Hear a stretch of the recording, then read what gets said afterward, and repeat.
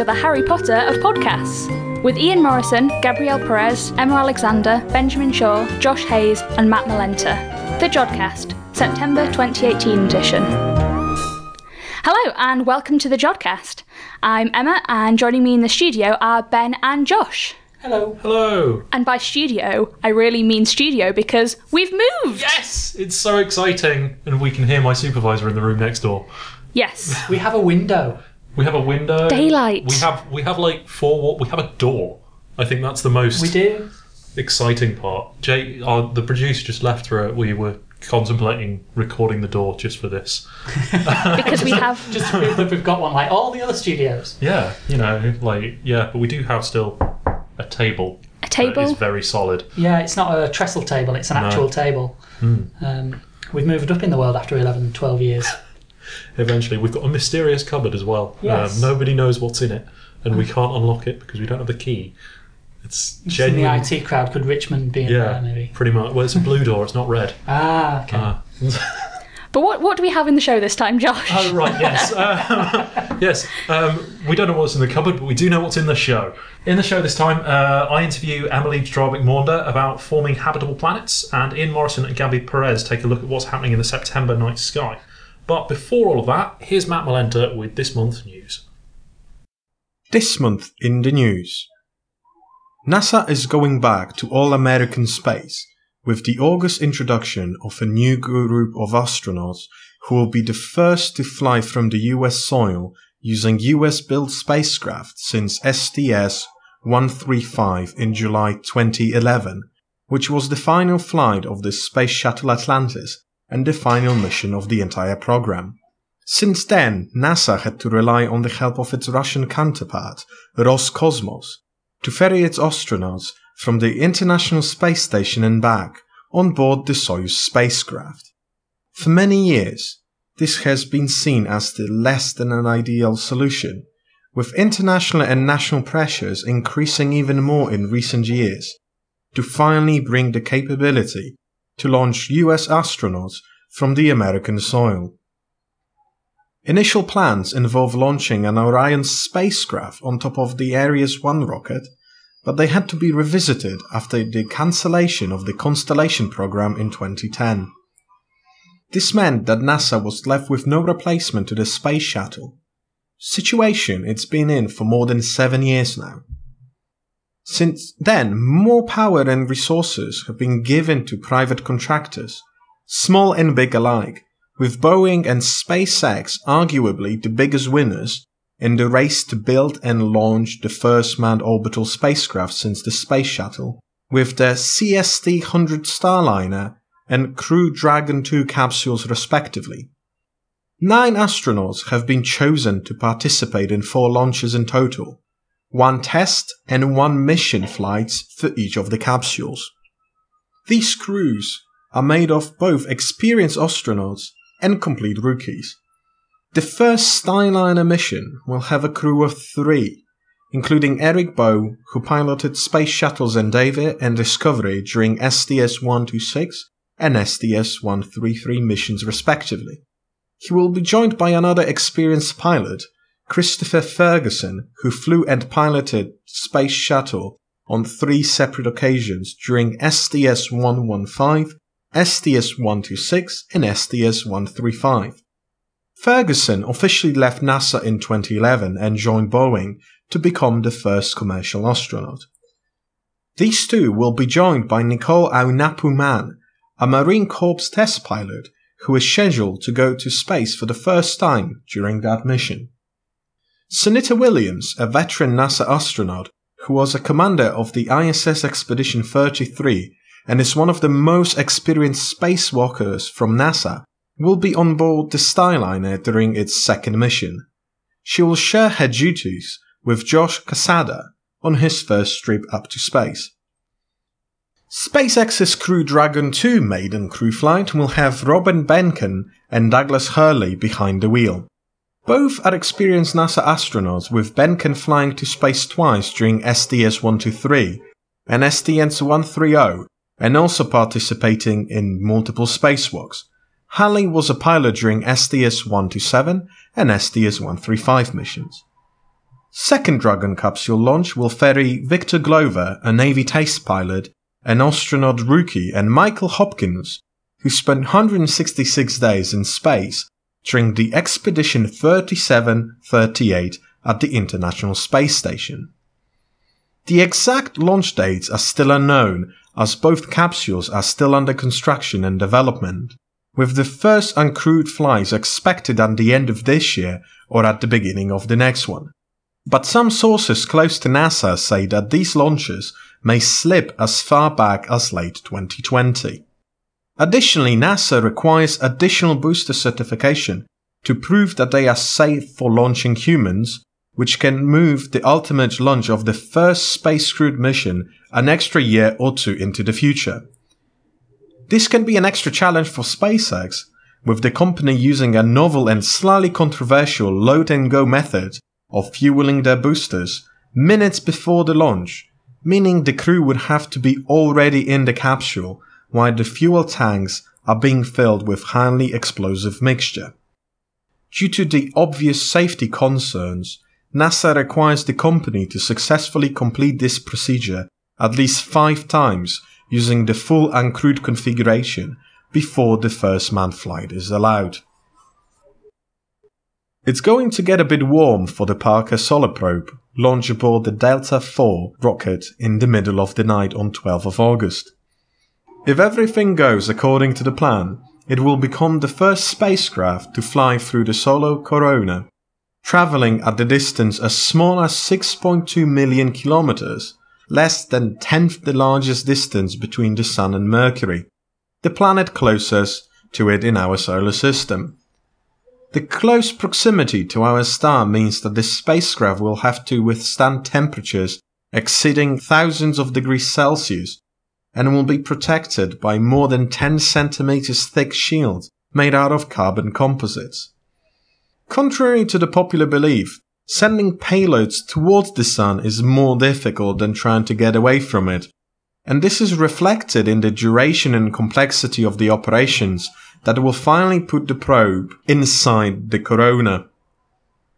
It will take around 7 years of Venus flybys providing a necessary gravitational assist.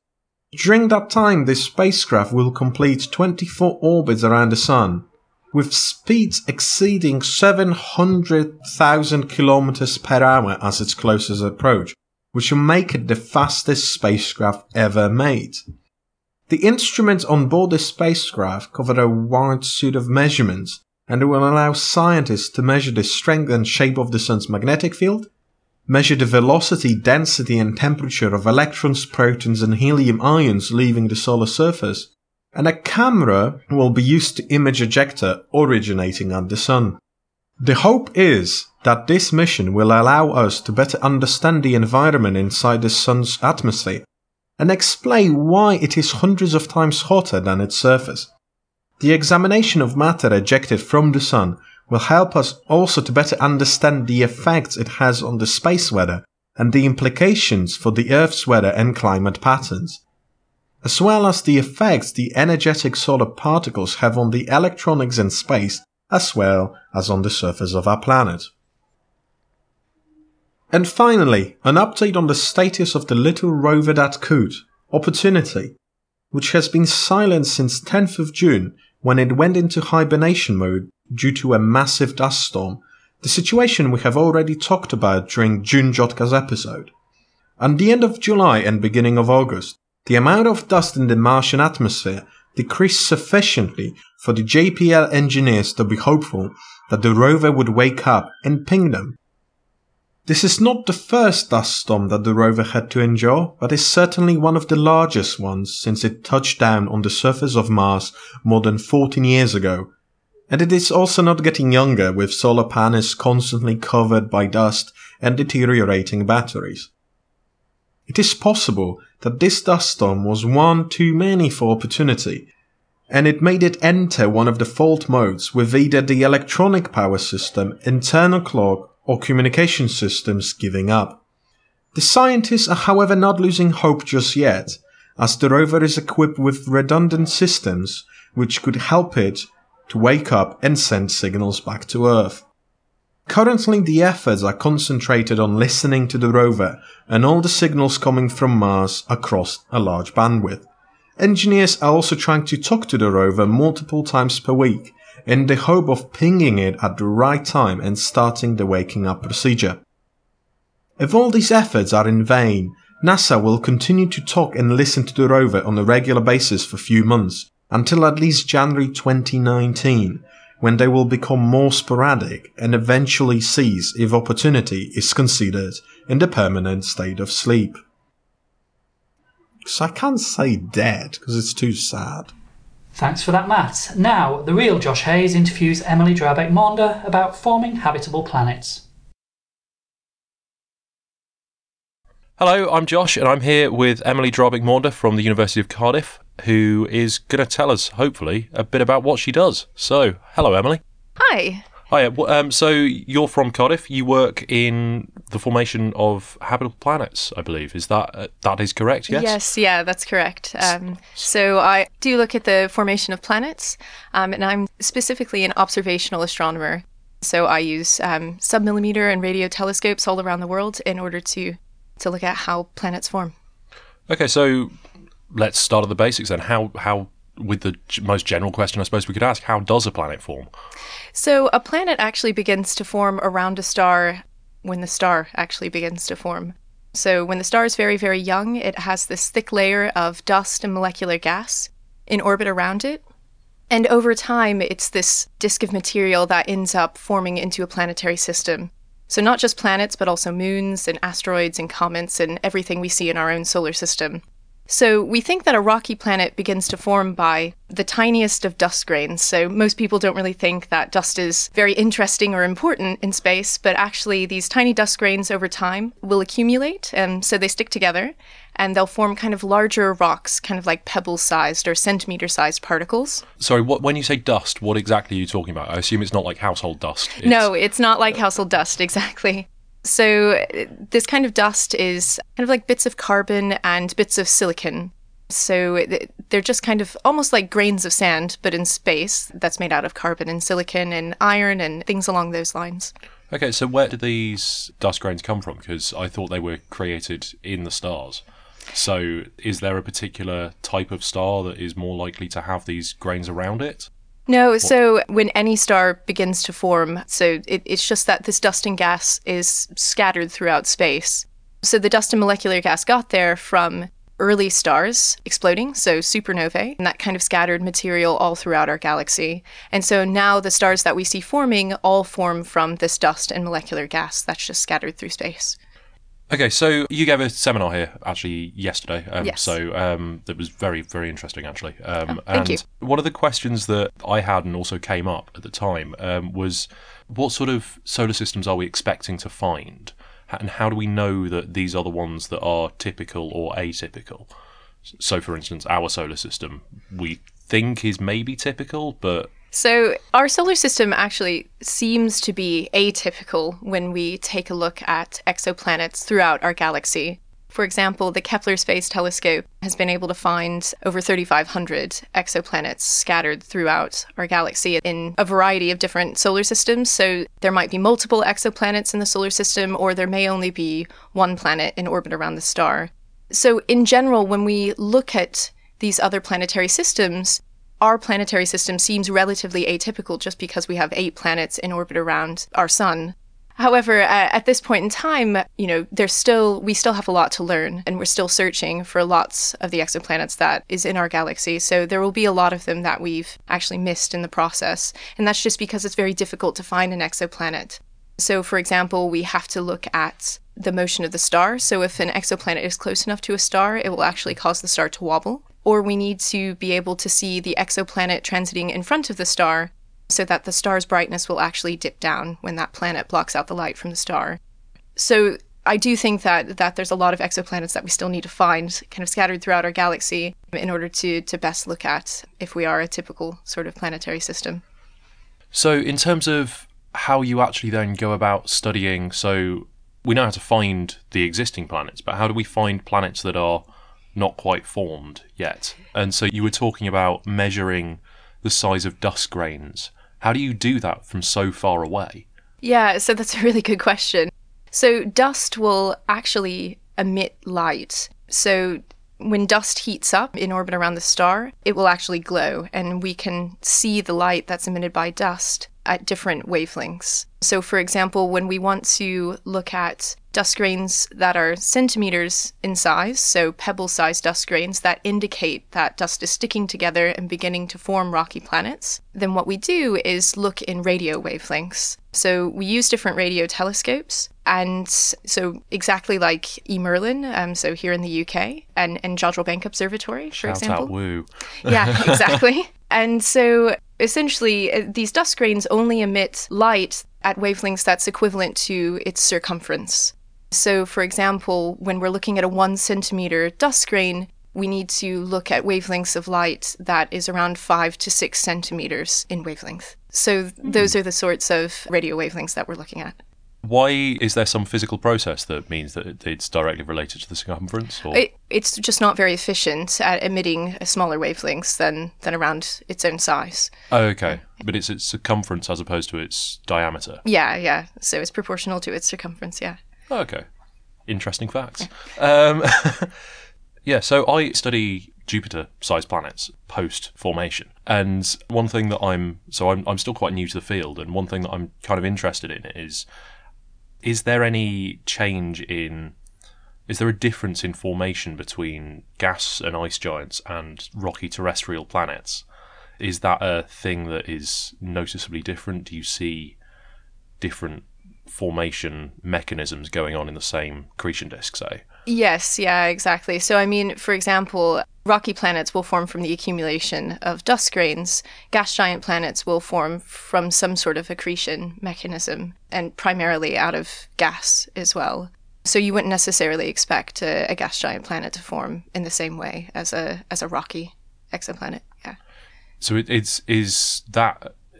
can you see the formation of gas giants within using the same techniques, or do you have to use some other different form of?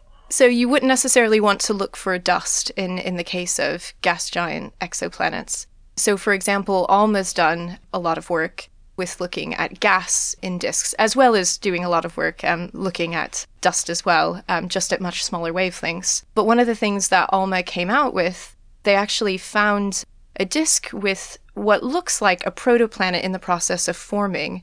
And the reason why they think a protoplanet is forming is that there seems to be some sort of accretion stream onto that protoplanet or onto something in the disk that we can't really see. So in molecular gas, you can see this kind of stream-like feature, and at the very center is presumably a protoplanet that's just stealing some of the gas from the disk away from the star. Okay, so is this the famous image from ALMA of sort of like it's false colour, I know, but like the red sort of concentric rings almost around? No, so not quite. So the concentric rings show, so there's kind of these dark ring features in that particular disk. So I think it's HL tau. And so that's showing that planets may actually be carving out space in the disk in both dust and gas. So there likely are planets in the process of forming. It's just carving out that material as it orbits the star. But this particular image, I can't think of the name, actually. I can't remember the name of the star, but so it's showing these accretion streams, just a sort of stream in the disk itself, kind of in a region that doesn't seem to have any other material other than the stream, kind of penetrating the disk cavity, and then presumably there's a protoplanet in the center. Yeah. Excellent. That sounds really interesting, actually. There's every now and again there's sort of like a topic that I go, oh, maybe I should just jump ship and do that. This is one of those talks that your talk yesterday was like, I was just kind of watching it going, I can see the point of radio astronomy now. It's, yeah, exactly. Radio astronomy is very important for planet formation. So if you're looking at, do you ever find yourself looking at sort of migration methods and trying to work out exactly how it is that the structure within a solar system actually forms itself? Because obviously we have kind of like a sort of weirdly regimented terrestrial gas giant, ice giant type situation. Yeah. Have you studied or are you aware of any research that's going on in that area? So a lot of the research going on in the area will involve computer modeling, just because it is incredibly difficult to do that kind of study with observations, just because we can't look at these systems for millions of years, to see where the exoplanets formed and how it's moved over time. However, one thing that Pebbles is doing, which is a survey with eMerlin, so the Planet Earth Building Blocks, a legacy eMerlin survey. Excellent acronym. So one of the things this survey is doing is looking at nearby disks and looking for the pebbles in these particular disks.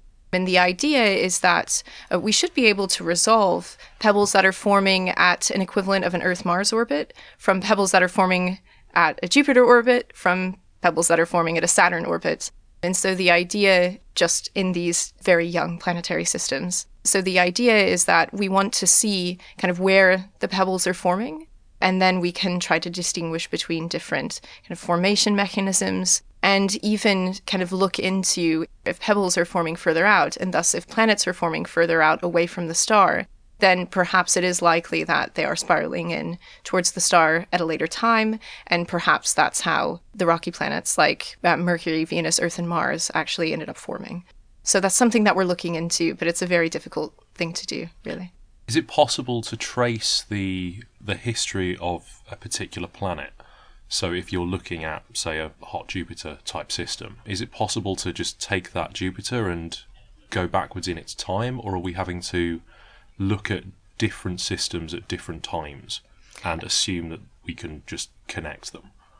I think that's a really good question. So kind of looking at the abundances of different molecules, you could theoretically test if it's unlikely that a hot Jupiter, for example, would have formed very close in to its star in the first place, or if it would have formed out further and then spiraled in.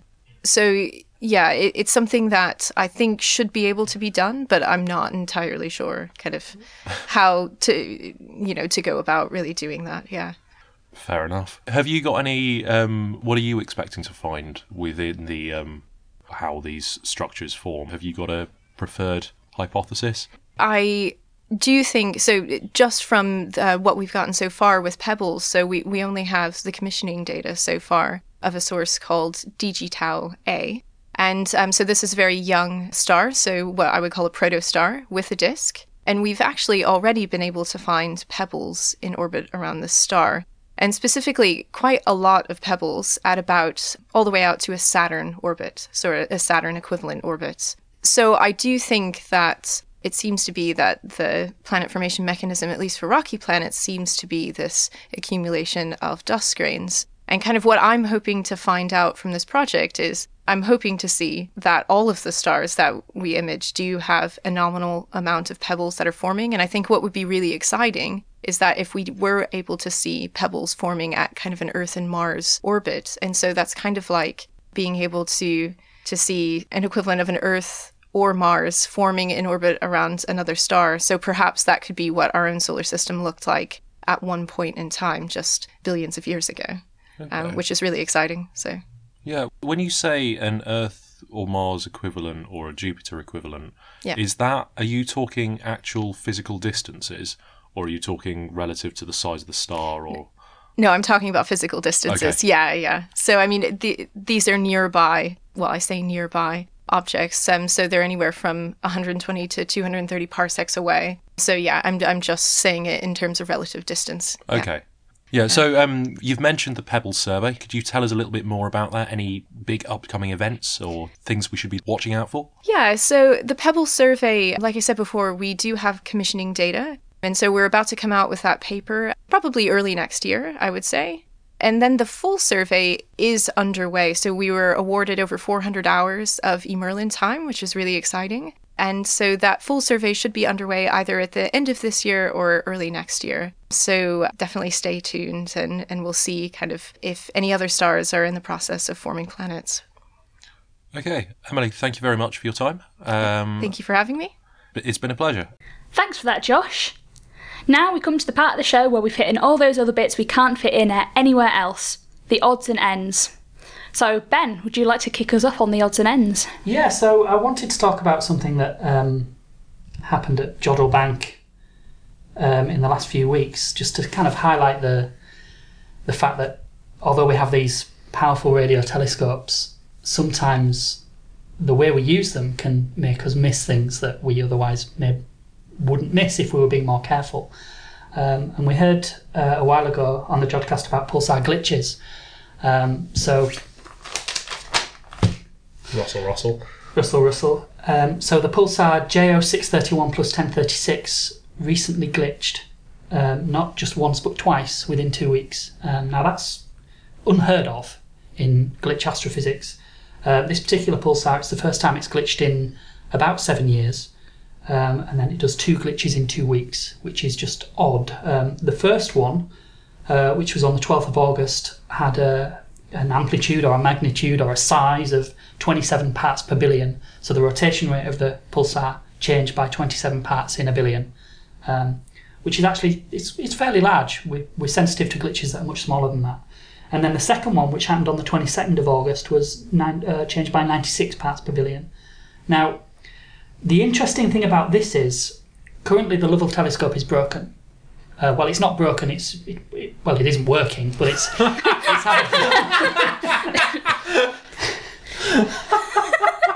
Very diplomatic there, Ben. I feel like we're in a Monty Python sketch. The Lovell telescope is having some significant maintenance work done on it, and so it's been off for several months. We're going to get it back in October, and so in the meantime, we've been doing most of our routine pulsar timing with a Mark II telescope, and because the Mark II telescope is part of E. Merlin and it does other science, how often we observe any given pulsar has had to be quite carefully configured. So normally with a Lovell we have about 900 pulsars and we time them all once roughly every 2 weeks. With a Mark II we're not able to time that many because we have to share this telescope, and so we're only timing about 60 pulsars. But when we have the Mark II for several days a week, we're able to get data points every single day, so we're able to look at the pulsars and how they rotate once a day. And so because we've got these daily observations, we were able to see that this pulsar glitched twice very close together. And when we did some calculations, we realised that had we just had our normal nominal Lovell observing program going on, we would have recorded these events as one single large glitch. So the fact that Lovell has been out of action for so long has actually helped us find this double glitch, which is effectively the first of its kind. Now, there's been precedent in some sense in the past where a pulsar has glitched and then glitched again shortly afterwards, but the second glitch was much smaller. And in the context of the Starquake model of pulsar glitches, where you have these sort of plates forming on the surface and they suddenly jolt into place, that could be interpreted as an aftershock, very much like the earthquakes we get here on Earth. But this, the second of the 2 glitches, was about 3 times bigger than the first. And so I've no idea in the context of superfluid dynamics how to actually interpret that. So it's a really interesting event, and one we wouldn't have seen in this way if we'd only had Lovell and our routine timing. So what this means is how many of the glitches we've recorded with Lovell were actually 2 glitches, but we didn't have the observing cadence to be able to resolve the 2 glitches separately. So it's an interesting question, and one which we should go back into the data and find out. I was going to ask, is there a way, even if you haven't resolved it in the Lovell data 2 glitches, are there any telltale signs that there might be something there that you haven't resolved? Or is it just completely It depends on the glitch itself. If both glitches are sufficiently large, then you may see recovery from one or both of them.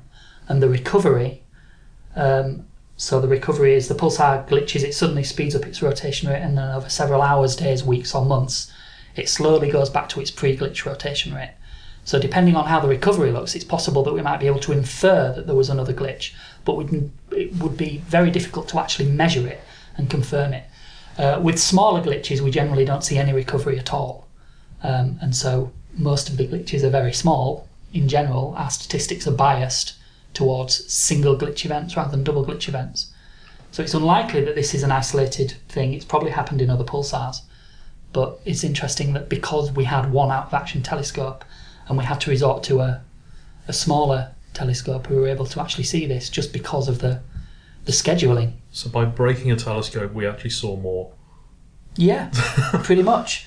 We might have been able to get a little bit more information had we had a telescope as sensitive as Lovell. The problem with Mach 2 is it's smaller, and so when we say this pulse arrived at this time, the uncertainty on that time is larger with the Mach 2 than it would be with the Lovell. And so that reduces the amount of information you can get on things like the glitch size and the recovery. So in terms of the cadence it provided, how often we observed, Mach 2 provided the biggest advantage in this case. So for context, so I don't really know very much about glitches. How common are they for because you say you had to reduce the number of pulsars you were looking at? Yeah. What were the chances that you actually saw a glitch in any of that reduced sample? So the pulsars that we're observing with the Mach 2 are carefully selected as the ones that it would be the most detrimental to us to have months and months of absent data. And so some of those are frequently glitching pulsars, and it tends to be, to answer your first question, the younger pulsars that tend to glitch more. It's not entirely clear why that is. It's possible that equilibrium between the crust and the inner superfluid is reached more effectively in older pulsars. But yeah, the pulsars we're observing with Mach 2 have high magnetic fields, so there may well be X-ray bursts that we can follow with other telescopes. Some of them have rotational parameters that we simply can't constrain, so they show this thing called timing noise. Others are frequent glitches. Others are millisecond pulsars that we want to continuously monitor for the purposes of our gravitational wave experiments. So those 60 were sort of not just a random 60 from the collection, but they were carefully considered as the ones that would have the most scientific merit and the biggest detriment did we not observe them for 6 or 7 months. So yeah, as I said, quite how we interpret these two glitches I haven't yet worked out, but possibly we'll hear more about that in the future. Sweet. Broken telescopes can still give good scientific results. Although we wouldn't recommend breaking an already working telescope just a chance that you might get better results from it. When Lovell comes back on, please don't come to Jodrell Bank and kick it. That would be bad. We might be out of battleship turrets now to fix it with. Yeah, I think the last battleship turret shop closed down a long time ago. Yeah. So. You go and is it Belfast that's on the Thames? HMS Belfast rather than just Belfast itself. The Thames goes through Belfast, right? Belfast moves. Yeah. Cool. Thanks for that, Ben. I don't know what I'm talking about anymore. Just wait on the coast for some ships we can strip down. Moving on. So what has got my interest recently is that, well, did you guys hear about the leak on the International Space Station? I heard about it, but only that it happened. I heard about it from you 10 minutes before we started recording this. Brilliant! So I can bring you up to speed and hopefully bring the listeners up to speed as well. So recently NASA announced that the International Space Station was slowly leaking air out of a 2mm wide hole. So this was first noticed by flight controllers as a tiny pressure leak, but it wasn't deemed important enough to wake up the crew of 6 who are from NASA, ESA and Roscosmos, the Russian space agency. I mean, if I was on the ISS and there was a pressure fluctuation that seemingly was caused by a leak, I think I'd want to be woken up to be told about it. I don't know. But, if there was nothing I could do about it. Well, apparently they assessed it and there was no danger to the crew at all. Then ignorance is bliss, right? Maybe. I don't know. Anyway, I'm already hurtling around Earth at crazy speeds in a tin can. I don't need more things to worry me. Yeah.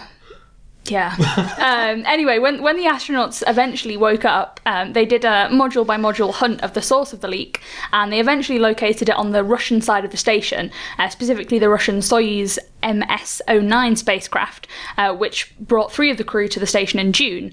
And what was the response to the hole? One of the astronauts, specifically ESA astronaut Alexander Gerst, initially just plugged it with his thumb. They found a hole out to space, and he put his thumb in it. Is he still there? Well, no. When he did that, did another hole open somewhere else that he had to plug? And he's now just sort of stood there with like his nose in the wall and. Yeah, no. All ISS science has been stopped now because all 6 of the crew are just having to use all of their limbs to plug holes in the side of the. Need to get some clarinet players in. No, luckily for the astronaut, his thumb is not still covering the hole. They initially covered it with some tape, essentially. Not just kind of your average sticky tape. It's something called Captain tape, which It's duct tape. It's a little bit more robust than duct tape. So they gaffer taped a hole on the spaceship. Yeah, we'll go with that. But they have now put in a more robust seal of epoxy into this hole. But yeah, just the fact that he plugged it with his thumb is what's getting to me. It's like, oh, there's a hole in the side of my spacecraft. You know what? Let's just plug it with my thumb. So was it a hole to the outside of the... Yes, yeah. It was from... How big? How was the aperture? So 2 millimeters it was. But it does get more interesting from here, because initially they thought that the ISS had been struck by like a piece of space junk, which it's happened before, and it's something that the ISS is kind of shielded against, and it's something that they are well prepared for. You know, the event of a strike, because it doesn't take too much actually to dent or even to put a hole in the ISS. So back in 2016, a 7mm dent in a window appeared, and it was thought to be caused by something no more than a few thousandths of a millimetre across. Yeah. So really tiny objects going at kind of orbital speeds can really do some serious damage to the ISS. Periodically, I think they have to switch the orbit they're in to avoid some incoming missile. Yeah. Not missile, you know. Yeah. No, because the amount of junk that is now in space, I mean, pretty much everything we put up into space, we're just adding to this field of junk around the Earth. And, it's reasonably spread out. It's not like it's, just this massive blanket around the Earth of junk. But it does... still see the stars. Yes, exactly. Or are the stars just junk? Oh, some sidereal junk. Well, no, some of them are, right. Oh, that's a complete that's a complete tangent. But please stop putting shiny things in space as art. Yeah, it's not good for astronomers. No. Please stop it. But yes, tangent over. So NASA actually tweeted out some photos of this hole, and people were like, this doesn't look like a strike. This looks like a drill hole. And the Russian Space Agency has actually come out with, and they've thought that potentially, and they're still investigating this as we're recording this, that it could potentially be a deliberate drill hole in the side. And there are multiple ways that this might have occurred. Again, this is all speculation at this point. This is partly why I wanted to bring this up, because I've no idea what this is at this point. Ben's face at this point. Yeah, it's a picture. It's great. It's gripped. So there's a few theories behind how this hole could have gotten there. So it could have been a deliberate sabotage attempt. Someone's drilled the hole and they've plugged it with something that means that it's not noticed before it's launched, but then as soon as the Soyuz is up in space, then it's exposed to the harsher conditions, and that's when this temporary seal has gone away. Or potentially someone's made a mistake when they've been making it. They've drilled a hole where they shouldn't have, or they've panicked and they've just patched it up. Which surely not. Well, maybe. Well, it's just an IKEA book, right? I mean, another I've one. done that with furniture. I think constructing the ISS is a little bit different to constructing IKEA furniture. I mean, sure, they might have like an electric drill rather than like a hand one. But... To be honest, I put together IKEA furniture, and to be honest, I think some parts of putting the ISS together is probably easier than Emma, putting... I've sat on chairs you've put together. Anyway, yeah, so we don't know if that was the cause, or even one of the suggestions is that there is a homesick cosmonaut on the ISS that has done this as a deliberate, potentially we need to send people home early, because that is one of the considerations, right? That they have lost some of the air from the ISS, and and at some point they were thinking that they might have to send some of the crew home early. I think this is quite a hard, it's quite a far-fetched theory though. They have noted that the spot in which the hole is in a quite hard to reach spot. So, in conclusion, we don't quite know where this hole has come from. It was originally plugged by an astronaut's thumb, and now is hopefully all fixed, and the ISS astronauts are all perfectly safe. But yes, maybe something to look out for as they kind of continue on with the investigations and work out where exactly this hole has come from. Look on your face, I'm just Ben. wondering how they found it. I mean, did you just go around listening for a hiss? I think they just went from module to module, and I think they can seal them all off individually. No, just blow bubbles and then see where the bubbles go. Yeah. Now that is a sight I would like to see. Actually, would bubbles work in space? Like you wouldn't need soap, right? You just release water, and then you just hoover it up afterwards as you float about. The thing is, I'm not sure they would want to just Homer be. Simpson. I'm not sure they would just be wanting to release stuff willy-nilly and letting it float about. I mean, I know they do kind of cool tricks and stuff, and they can do all sorts up there, but maybe just letting some water loose to find its way to a hole isn't the best idea. I don't know. I'm not an astronaut. Well, I mean, it's why people spent so much money. Like the Americans originally spent so much money on those. Like there's the old joke of Americans went to space and they spent like $1 billion on developing a pen that could write upside down underwater in zero gravity, and the Russians used a pencil. But you can't use pencils because they throw graphite everywhere and it gets into everything, and bad things happen when graphite gets into electrics. Maybe the hole on the ISS was caused by just a stray pencil in space. Just like the nib. Yes. Like the smallest sharpened down stub they could possibly find that was just flying around. Yes. What a strange thought. Yeah, so I hope so. I mean, yes, so fingers crossed everything will be okay with the ISS. It seems like they've got everything under control. If you'd like to see the ISS in the night sky, which Can it be in your front garden tomorrow morning? or you can look out for it because it will be visible from the UK this month in September. You can have a look on NASA Spot the Station, and I'm sure Ian Morison might be talking a bit about that in the night sky as well. But before we get to that, we do have one more odd and end from Josh. I'm so here as well. Yes, I will hand over to Josh for his odd and end. So talking about like things wandering through the sky, I've got a question for you two.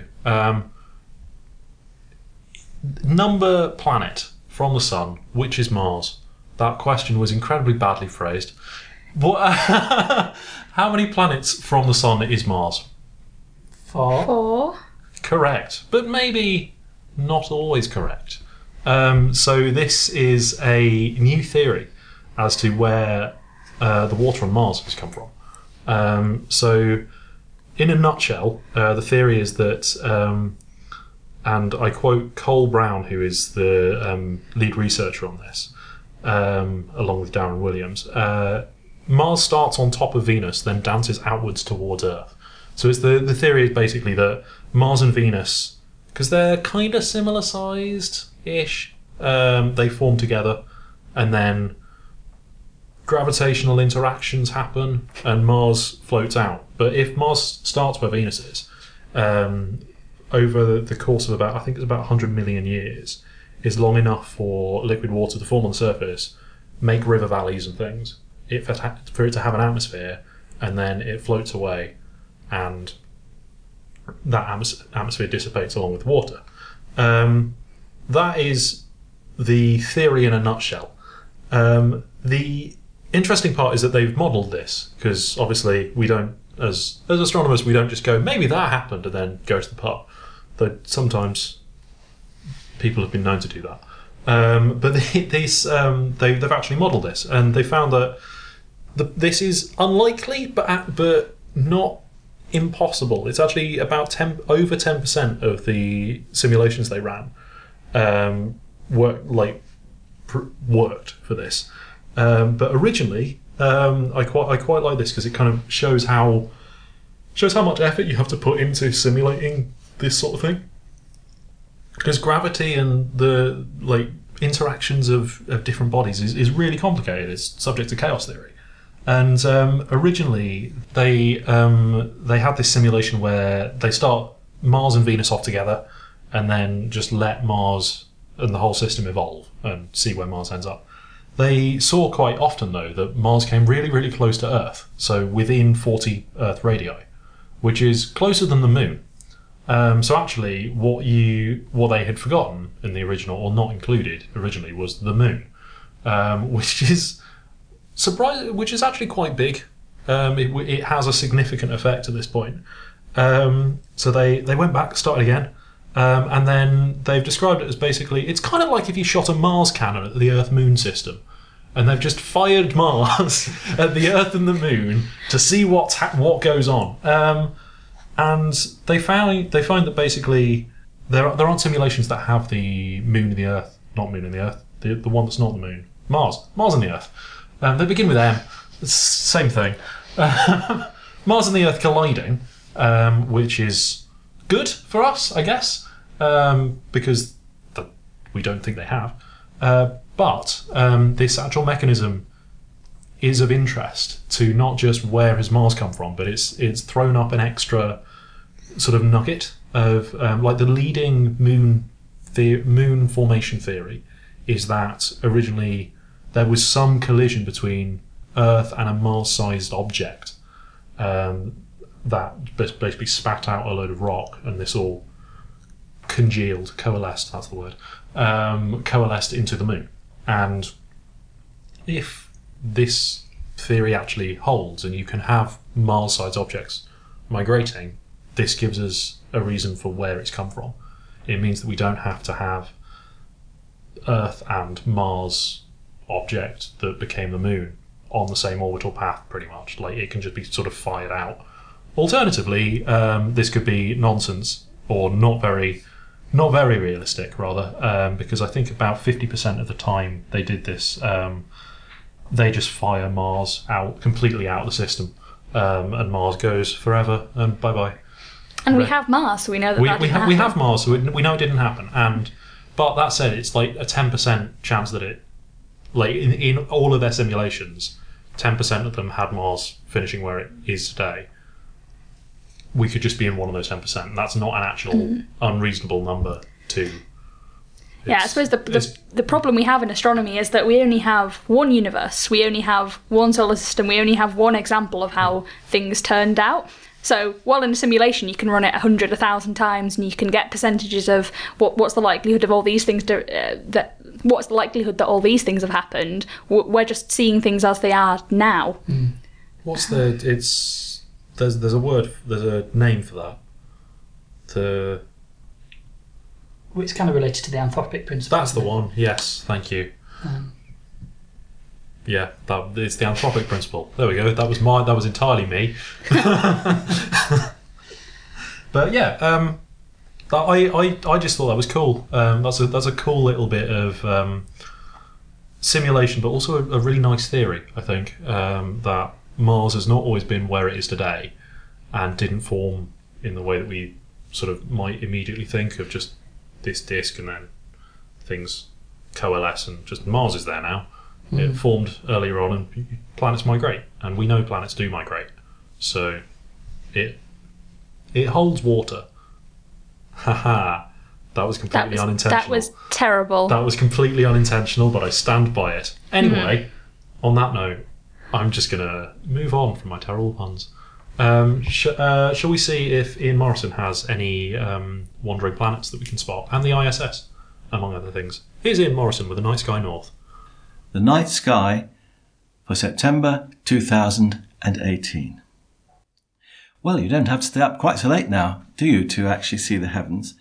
And after sunset, a bright star, Arcturus in Bootes, will be setting on the western horizon. But just a little bit to the west of south, high up, you'll see what is called the Summer Triangle. The three stars, Altair in Aquila, Vega in Lara, and Deneb in Cygnus, make it up. There's some nice things to see in this area, something called Brockie's Cluster, or the Coat Hanger, and the Double-Double in Lara. And on the night sky page, just put in night sky Jodrell into a search engine. I've given details how to find them. Over and somewhat down towards the horizon, we have the upside-down winged horse of Pegasus. And this gives you a starting point to find the nearest giant galaxy to us, M31 Andromeda. You start at the top left-hand star of the square of Pegasus, which actually is Alpha Andromedae, called Alpheratz. Move across one bright star to the left, round a little bit and up again to the next bright star, then turn through right angles. Follow one star and the same distance again. You should see, with binoculars, a fuzzy glow. And that's the Andromeda Galaxy. The photons that are falling on your retina left there some 2.5 million years ago. It's quite exciting, isn't it? Above Pegasus, And along the line of the Milky Way, you'll see the constellation of Cassiopeia, a W shape.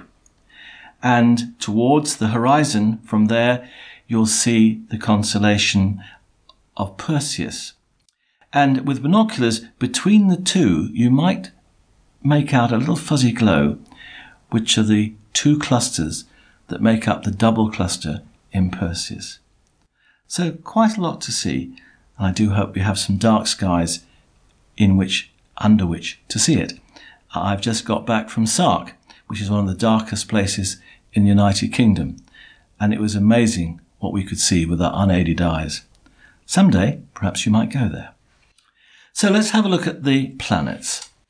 Well, Jupiter now is obviously past its best. It can be seen in the west soon after sunset at the start of the month. It shines at magnitude -1.9, falling to -1.8 during the month. It has a disk some 35, falling to 33 arcseconds across. So you should be able to see its equatorial bands, sometimes the Great Red Spot, and up to 4 of its Galilean moons. Sadly, moving slowly eastwards in Libra during the month, Jupiter is heading towards the southern part of the ecliptic, and really will only have an elevation of about 10 degrees after sunset. Atmospheric dispersion will thus hinder our view, and it might be worth considering purchasing an atmospheric dispersion corrector to counteract its effects. Now Saturn is also visible in the south at an elevation of about 14 degrees after sunset at the beginning of September. Its disk now has an angular size of 17.5 arcseconds, falling to 16.5 during the month. At the same time, its brightness reduces from plus 0.4 to plus 0.5 magnitudes. The rings were at their widest some months ago now, but are still at about 25 degrees to the line of sight, well open, and spanning about 2.5 times the size of Saturn's globe. Lying in Sagittarius, Saturn halts its retrograde motion on the 6th of the month, within a few degrees of M8, the Lagoon Nebula, and M20, the Trifid Nebula. Again, sadly, atmospheric dispersion will greatly hinder our view. Now Mercury. Actually, it can be seen low in the east-northeast, some 30 to 45 minutes before sunrise during the first week of September.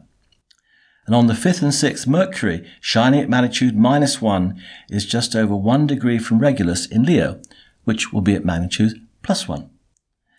Around the 11th of the month, Mercury disappears into the Sun's glare as it moves towards superior conjunction, that's behind the Sun, on the 20th of the month.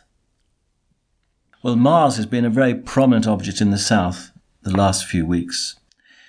It ceased its retrograde motion westwards in Capricornus and just about got to Sagittarius, actually, at the very beginning of the month.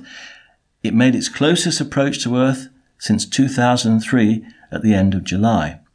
So after sunset, Mars can be seen just east of south, shining at magnitude -2.1, falling to -1.3 by month's end. Its angular size at the start of September is still 21 arcseconds, that's pretty good, but it falls to about 16 arcseconds by the start of October. With a small telescope, it should be possible to spot details such as Syrtis Major on its salmon pink surface. Again, towards the lower part of the ecliptic, it will only reach an elevation of about 14 degrees when due south. Well, Venus was at greatest elongation east on the 17th of August, but is now only seen low in the west after sunset, setting at about 80, reducing to 45 minutes after the sun. During September, it brightens from magnitude -4.6 to a pretty dazzling -4.8 magnitudes, making it easier to spot in the sun's glare. Binoculars might well be needed to spot it towards the latter part of the month, but please do not use them until after the sun has set. Its angular size increases from 29 to 46 arcseconds, but at the same time the percentage illuminated, it's called its phase, narrows from 40% to just 17%, so it's a very thin crescent. So finally, what about the highlights? Well, I've mentioned Mars earlier. Mars came to its closest opposition to Earth since 2003 on the 27th of July. But sadly, two things have conspired to limit our views. From the UK, its maximum elevation when on the meridian was only 12 degrees when observed from a latitude of plus 52 degrees. Thus, the atmosphere has hindered our view. The second problem has been that, as sometimes happens, Mars has suffered a major dust storm, which at the end of July was making it very difficult to observe any features on its surface. These can happen every 6 to 8 years and can last for several months. The small-scale dust storm began on May the 30th and by the 20th of June had engulfed the whole planet. Happily, the dust storm has now seemed to subside, and so details on the surface, such as Syrtis Major and the Hellas Basin, will be visible in small telescopes. Well, again, Saturn is still a highlight. It reached opposition at the end of June, so it's now low, elevation about 14 degrees in the south as darkness falls, lying above the teapot of Sagittarius. Held steady, binoculars should enable you to see Saturn's brightest moon, Titan, at magnitude 8.2. A small telescope will show the rings with a magnification of times 25 or more, and one of 6 to 8 inches aperture with a magnification of, say, times 200, coupled to a night of good seeing, when the atmosphere was calm, will show Saturn and its beautiful ring system in its full glory. But again, due to its low elevation, even when south, it's not going to look quite as exciting as it sometimes does. So, I mentioned 3 things that are visible high in the sky after sunset in September. The details are given on the night sky page. Just search night sky Jodrell. First of all, there's a lovely globular cluster, M13 in Hercules, and the double-double star system, Epsilon Lyrae, in Lyra. With binoculars, you'll see 2 stars, a double, but with a small telescope under a night of good seeing, each of those is shown to be a double. Another object is called the coat hanger, formerly Brocchi's cluster, and that lies about a third of the way from Altair up towards Vega, in a rather dark region of the Milky Way called the Cygnus Rift. It's a very pretty thing, so try and have a look for that. At obviously the beginning of September, you can actually see 3 planets towards the south and west. So you've got Jupiter setting towards the west, Saturn lying due south, and Mars in the south-southeast. So that's quite nice. On September the 8th, before dawn, Mercury will lie below a thin crescent moon. And on the 17th, in the early evening, Saturn is below a first quarter moon. On September the 18th, in the evening, Mars can be seen to the lower left of a waxing gibbous moon. And finally, on September the 29th, late evening, the moon can be seen amongst the Hyades cluster. And let's just say that it's actually quite a good month to observe Neptune with a small telescope. It comes closest to the Earth, it's called opposition, on the 7th of September.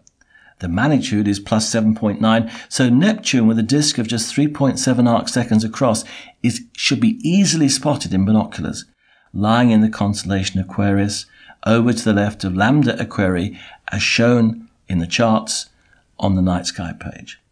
And rather nicely, it rises to an elevation of 27 degrees when due south. Given a telescope of 8 inches or greater aperture and a dark, transparent night, it should even be possible to spot its moon, Triton. I usually mention something on the moon to look for, and around September the 18th, just after first quarter, is a good time to observe a rather nice little mountain called Mons Piton, which is an isolated lunar mountain located in the eastern part of Mare Imbrium. It's southeast of the crater Placo and west of the crater Cassini. The diameter is 25 kilometers and it has a height of 2.3 kilometers. And the height was determined by the length of the shadow it casts when the sun is at a low angle above the horizon. Cassini is a 57-kilometre diameter crater that's been flooded with lava. The floor has been impacted by many times and holds within its borders two significant craters, Cassini A, the larger, and Cassini B. Again, looking north of Cassini, you should see a rift through the Alpine mountains, Montes Alpes. About 166 kilometres long, it has a thin rill along its centre. It's called the Alpine Valley. I've never been able to see that fine rill, but I have been able to image it as seen in the lunar section image called the 8-day-old moon, which I took in March earlier this year. Well, longer nights, I do hope you enjoy having a look at the heavens. Thanks for that, Ian. And for our Southern Hemisphere listeners, here's Gaby Perez with the night sky where you are. Kia ora, everyone. Gabriella here from Wellington, New Zealand, looking up at our September night sky. We're finally seeing the end of the cold nights as we move into the spring. September is a time for spring, and we can see it in our gardens as well as in our skies. Throughout the month, you'll notice that our days are slowly becoming longer, and the nights will be getting shorter. And around the 22nd of September is, of course, the spring equinox, meaning that we'll have equal amounts of day and night, and the days will continue to get longer as we move forwards in time. For the same reasons, we'll also see changes in the elevation of the sun, as it will appear a little bit higher in our northern skies and continue to move higher throughout the month. So you can see that shadow becoming shorter as the sun gets higher. In terms of the moon, new moon will fall on the 9th, so the beginning of the month will probably have the darkest sky, which will be perfect for viewing all the deep sky objects. The moon will be full on the 25th of September. So we still have quite a few planets in the sky, especially found across the ecliptic. We have 4 naked eye planets in our sky. The brightest of these will be Venus, our evening star. It'll be on the western horizon shortly after sunset. Above Venus, you'll find Jupiter up ahead. East of the zenith, we will have Mars, and all 3 of these will be visible just after sunset as these planets appear very brightly in our sky, outshining a lot of the stars. Now, Mars has been especially bright, and earlier this year it came to the closest it's been to Earth in 15 years at the end of July, and it's still looking quite bright, but it is moving away from us. It's the same brightness of Jupiter, and it'll continue moving away, appearing smaller in our skies. It's looking a little bit better through a telescope as the dust storm that was clouding our view of Mars has finally dispersed. So as the night gets darker, we will see Saturn appearing in the north, and the moon will be weaving through all these planets throughout the month.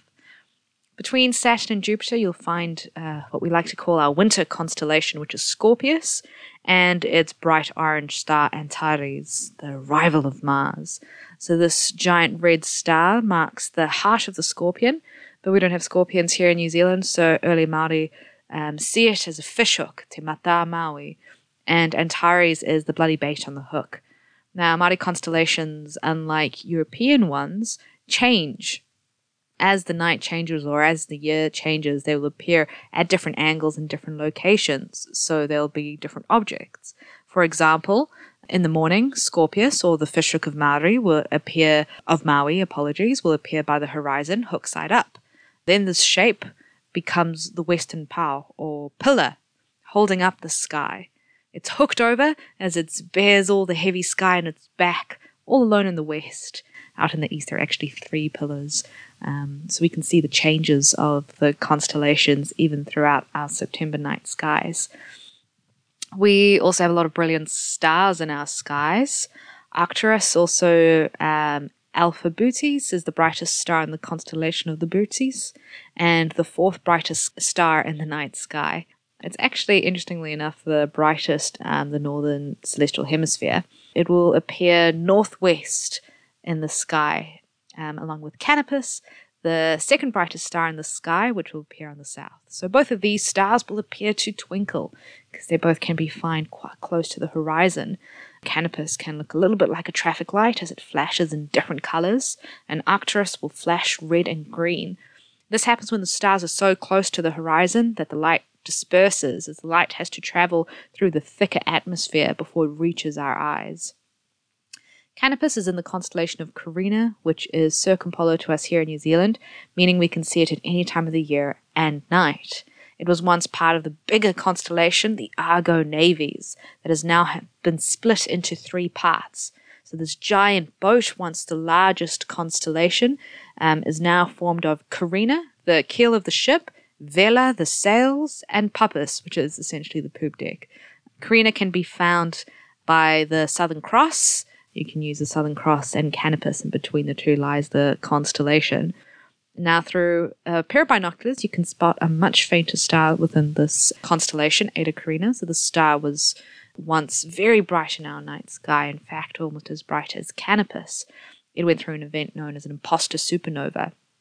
So a supernova happens at the end of a star's life when it collapses in on itself in a massive explosion, bursting out bits of gas and dust. So Eta Carina went through a similar event, but it hasn't come to the end of its life. It's still quite hardy. So astronomers are keeping their eyes on the stars that might go full supernova, which would, of course, be an incredible thing to witness, or maybe go through another event, and you can withstand another imposter supernova. It is now enclosed in the Homunculus Nebula, and astronomers believe that actually within Eta Carina is actually a double star system. Of course, the Southern Cross is very easily spotted in the south, and we like to use our pointer stars, Alpha and Beta Centauri, the brightest stars in the constellation of Centaurus, currently pointing down to the Crux constellation. Also in the south, we have a stunning view of our galaxy, the Milky Way galaxy, stretching from north to south, and the bulge appearing between Scorpius and Sagittarius, that zone Sagittarius A, marking the heart of our Milky Way galaxy. Also, if you look in the southern skies, you'll see, especially in the beginning of the month, on the moonless times, you'll see the little patches or blobs. These are, of course, the Magellanic Clouds, and we can find them by a much lesser known tiny constellation called Mensa, named after Table Mountain on either sides of that. It's not particularly bright, so you might need to look very carefully or go out somewhere where there is dark skies. And these two are small irregular dwarf galaxies that are circling around our Milky Way. So interestingly enough, on a moonless evening sky, you might see the zodiacal lights, which is visible in the west. It's a faint, broad column of light surrounding Venus and Jupiter, and it extends upwards. It's just the sunlight reflecting off meteoric dust in the plane of our solar system. So this dust may have come from a comet a very long time ago, and it is incredible, so that's certainly a sight to see. And that's it from me for the month of September here in Wellington, New Zealand. I wish you all clear skies, and if you're in the Southern Hemisphere, a fantastic spring. Thanks for that, Gaby. And now on to the feedback. Yeah, we've had quite a lot of feedback this month. So firstly, we've had a postcard from France. And it's a very nice looking postcard. We've got some olives in there, some wine, a baguette. I'm not going to try and say the French that's written on the front of the postcard.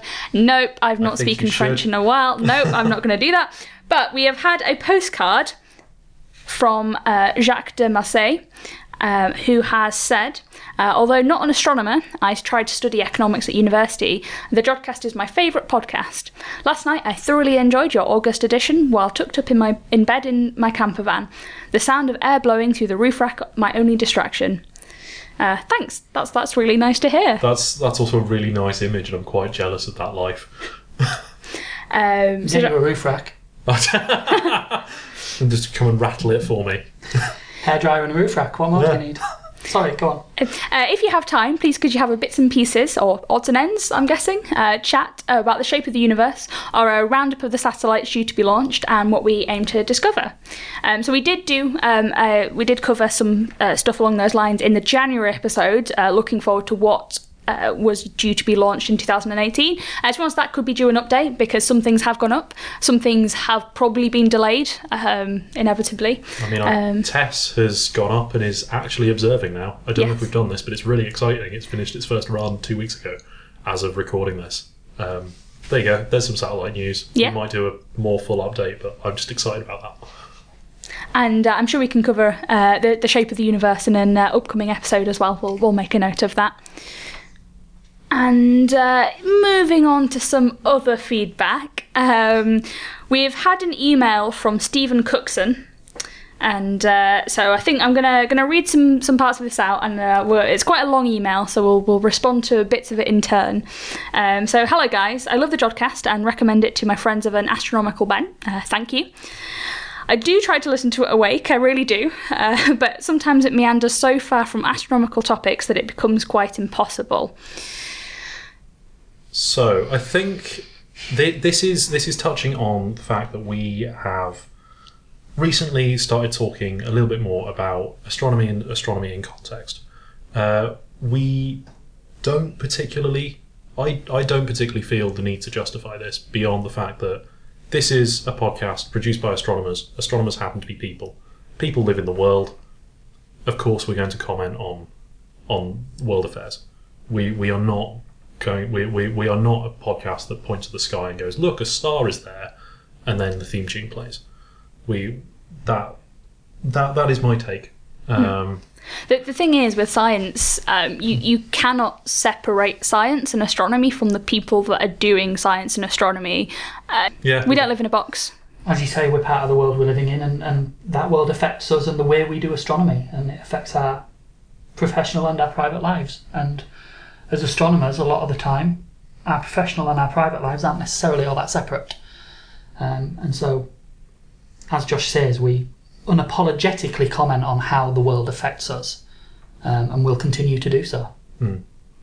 There are many, many podcasts out there. If you want a podcast which is just, oh, look, a star, and then end, you're catered for.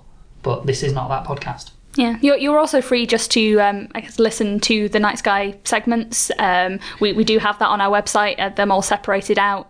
We do get a bit chatty in the odds and ends segment, but I'd like to think that discussion is just as interesting as finding out the pure facts about what's going to be in the night sky. Yeah. And moving on to the next paragraph of the email, what about the stuff you guys are doing at Jodrell Bank? Did you catch the transient AT 2018 cow? What did you think? So to respond to that, I think we did. It was observed with E. Merlin. So just to put that transient, just to define that transient, it was a transient signal that came from a supernova, and that supernova was brighter than usual for a supernova, given its distance. I don't know what its distance was. This wasn't my observation. It was done by Rob Bezic and the E. Merlin team. But yes, we did catch it. We haven't commented on it, but maybe we could get somebody to talk about that. Yeah. That's absolutely fine. It's if you are interested in it particularly, there's the Astronomer's Telegram is where it was reported. So that's ATEL number 11819. So that kind of gives the basic summary of the observations that were made with E. Merlin. And I'll also put in here as well that I was in Australia at the time and I was observing with ATCA. And I had to actually halt the observations that myself and my supervisor were doing at the time so that we could observe this transient for someone else that was studying it from ATCA. So, it was studied all over the world, and there's plenty of reportings on the Astronomer's Telegram about it. In fact, I think it's one of the most telegrammed objects that there's been. There was a kind of a massive explosion of stuff that was happening. So I think that there's been plenty of media coverage about it. And yes, we did play a small part at Jodrell. With email in. And by the way, anybody can sign up to the Astronomer's Telegram. It's completely free, and you can just get information. It's usually you get a paragraph if an astronomer in an observatory discovers some kind of transient. Though sometimes you get pieces of absolute gold, such as the.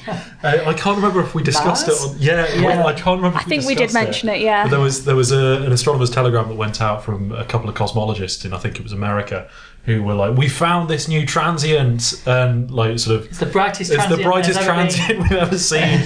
And then a day later, there was just like a follow up being, "We've identified this as the planet Mars." So I mean, yeah, you can sign up just for roller coasters like that. Which, that's another. It comes back to we're just people and we make mistakes. Yeah, as people who are looking for cosmological transients kind of don't really consider the local universe all that much. No, it's all foreground, right? Yeah. a lot of astronomers and cosmologists, we kind of just sit in front of a computer all day and we analyse data, and a lot of people don't actually get out there and, you know, observe the planets or whatever themselves if it's not their area of expertise. So it's an honest mistake. It's quite a funny one. But yes, the Astronomer's Telegram for little nuggets like that. Yeah. And another aspect of the email. Stephen asks, can I build a radio telescope from my old sky dish? What about 9 or 10 dishes? Can I build a 15-metre array in my garden? I think you need a garden that's bigger than 15 metres.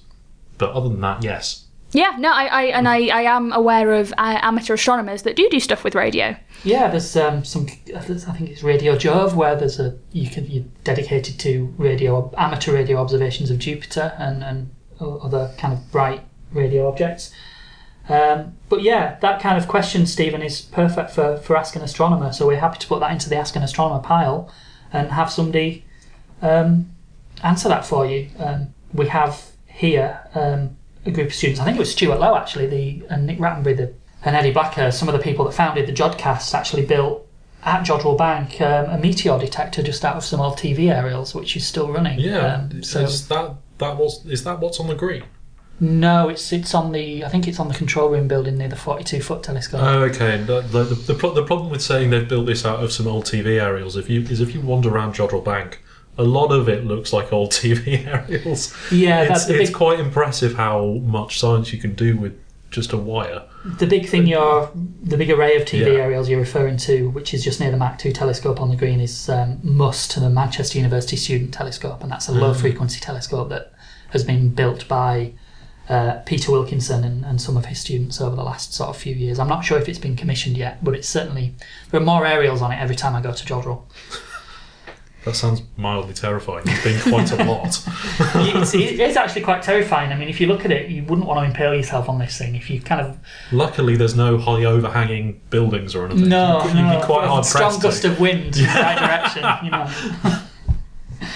And you mentioned the 42-foot telescope, where Stephen also included some feedback about that. So I will quote Steve here. It seems like you're slipping in your determination to do away with all things imperial, and we mean the Roman Empire, don't we? One of your telescope last month was 42 Roman sandals wide. Well, first of all, there is no systematic effort to get rid of all things imperial. We use some truly ridiculous units in astronomy. We use cough, cough. ergs, which is a unit of energy, which is just I think it's a scaled version of a joule, isn't it? I have literally no idea. One erg is 10 to the minus 7 joules, so it's a unit of energy.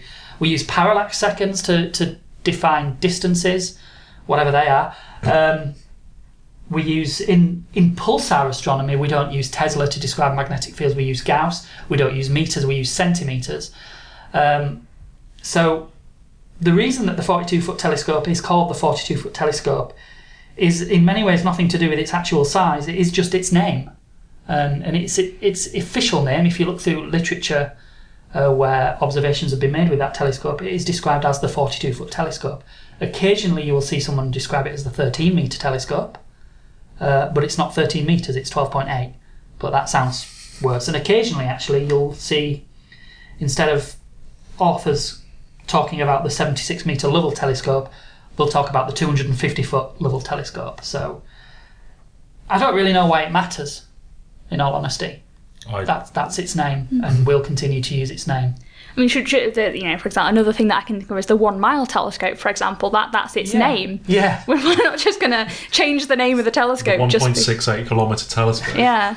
Does that have a baseline of a mile? Is that what that means? Is it? We just put me on the spot here. Yeah. I know that's at Cambridge, isn't it? Yeah. Yeah. So yeah, sorry. I mean, it's similar. We've got another telescope there, the 7-metre telescope. It's nowhere near 7 metres. It's 6.4. It doesn't even round up to 7. Everybody calls it the 7-metre telescope. We use that for measuring the radio brightness of hydrogen in the galaxy. It's used by the undergraduate students as part of their lab. Yeah, basically astronomers can be really bad at naming things sometimes, or sometimes things are left with quite historical names that maybe don't make any sense anymore, but please don't judge us for it. It's fine. People. Yeah. Again, I feel like the reason we kind of read this email out, and that we had some debate about whether or not we would, is to just basically say we're people. This is a podcast produced and made by people, hopefully for people, but we are unapologetic about that, and we'll make no effort to change because we don't feel we should. However, that said, we are completely open to constructive feedback, and the podcast itself has been built off feedback from our audience. So please, if you have feedback, do send it in. And if you have ideas and questions, there are questions in that email that we have now passed on to Ask an Astronomer. And I actually really like the idea of discussing building an array in your own back garden. Where do I go to look for that? Or what kind of things do I need to think about? That could be a really fun segment. So there is good in all emails. Moving on to a slightly friendlier email that we've had. Yeah, this I read this email and genuinely I think I came to find Emma when it came through and was just like, look at this, it's great. So we've had an email from Josephine and Noah, who just wanted to reach out real quick and send a note to say hi and thanks. So Josephine is helping out with a STEM summer camp, and they're studying astronomy. And one of the kids, called Noah, is a self-proclaimed science nerd, and has basically found the Jodcast through trying to do extra research. So Noah is year 8, so UK, that's I think 12, 13. And it's fantastic. Hello Noah, if you're listening. Thank you very much for listening and sending us in an email. It's really nice to hear that people from all ages are listening and enjoying, and hopefully therefore understanding as well. We try and make this a podcast that anyone can just listen to. So yeah, Noah wants to start stargazing. We gave some good info to get him started. He was super excited when Josephine suggested we send a personal thanks. So yes, again, thanks. I will end the email goes on, but we won't read it all out. But yes, thank you, Josephine and Noah. Yes, hi Noah, thank you. Great to hear from you. Teresa on Facebook has said you're always discussing the most profound and relevant issues in astronomy, like blueberries. Yep. We certainly are. Yep. So that was our jam-packed August episode. Yep. It was possibly my favourite paper that I've still ever read. Yeah, I will not take credit for that pun, by the way. Jake put it in the show notes. So, but yeah, that was probably one. So I did some editing on that episode, but I wasn't. I was listening back to it and think this is amazing. This is great. It was really weird, but it was great. So thanks for that, Josh. Sure. We've also had some feedback on our June-July extra episode from Jonathan Shin, who says, while I enjoy all your Jodcasts, there was something about this episode and the compelling and contrasting presentation style of Ben and Dr. Anna that made me listen to this several times. Was a welcome drink of astrophysics after the Jodcast drought. So, positive feedback your way, Ben. So yeah, from Twitter we've had nothing of significance, but I have a fun Twitter story that I just wanted to quickly share, which is that hashtag exoplanet, which is quite often used by exoplanet scientists like myself, has basically been hijacked by a K-pop group. Happens to us all eventually. Yeah, eventually. Like we all become superseded by K-pop. There's a K-pop band called EXO who have for some reason bought the hashtag exoplanet. So now whenever you use it, you get their little logo, and the entire thread is now 16-year-old Korean girls. Can I ask a really naive question? Yeah. What's K-pop? Korean pop. Oh. It's like South Korean pop music. Fair enough. Which means that I have no context for any of the tweets that are on this thread anymore. It's just I honestly have no idea what's going on in it. Anyway, yeah, that was my Twitter feedback, not from the Jodcast, but just there's a story for you. Stop using our hashtag. Get off. It's fine. We've moved to exoplanets.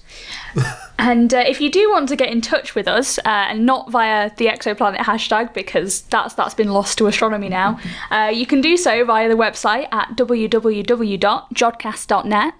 Twitter at twitter.com/Jodcast. On Facebook at facebook.com/Jodcast. YouTube at youtube.com/Jodcast. Flickr at flickr.com/groups/Jodcast.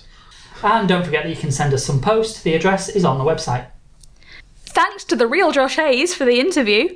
The editors were Alex Clark, Jake Starberg-Morgan and Tom Scragg. The producer was Jake Starberg-Morgan. Until next time, Jod on!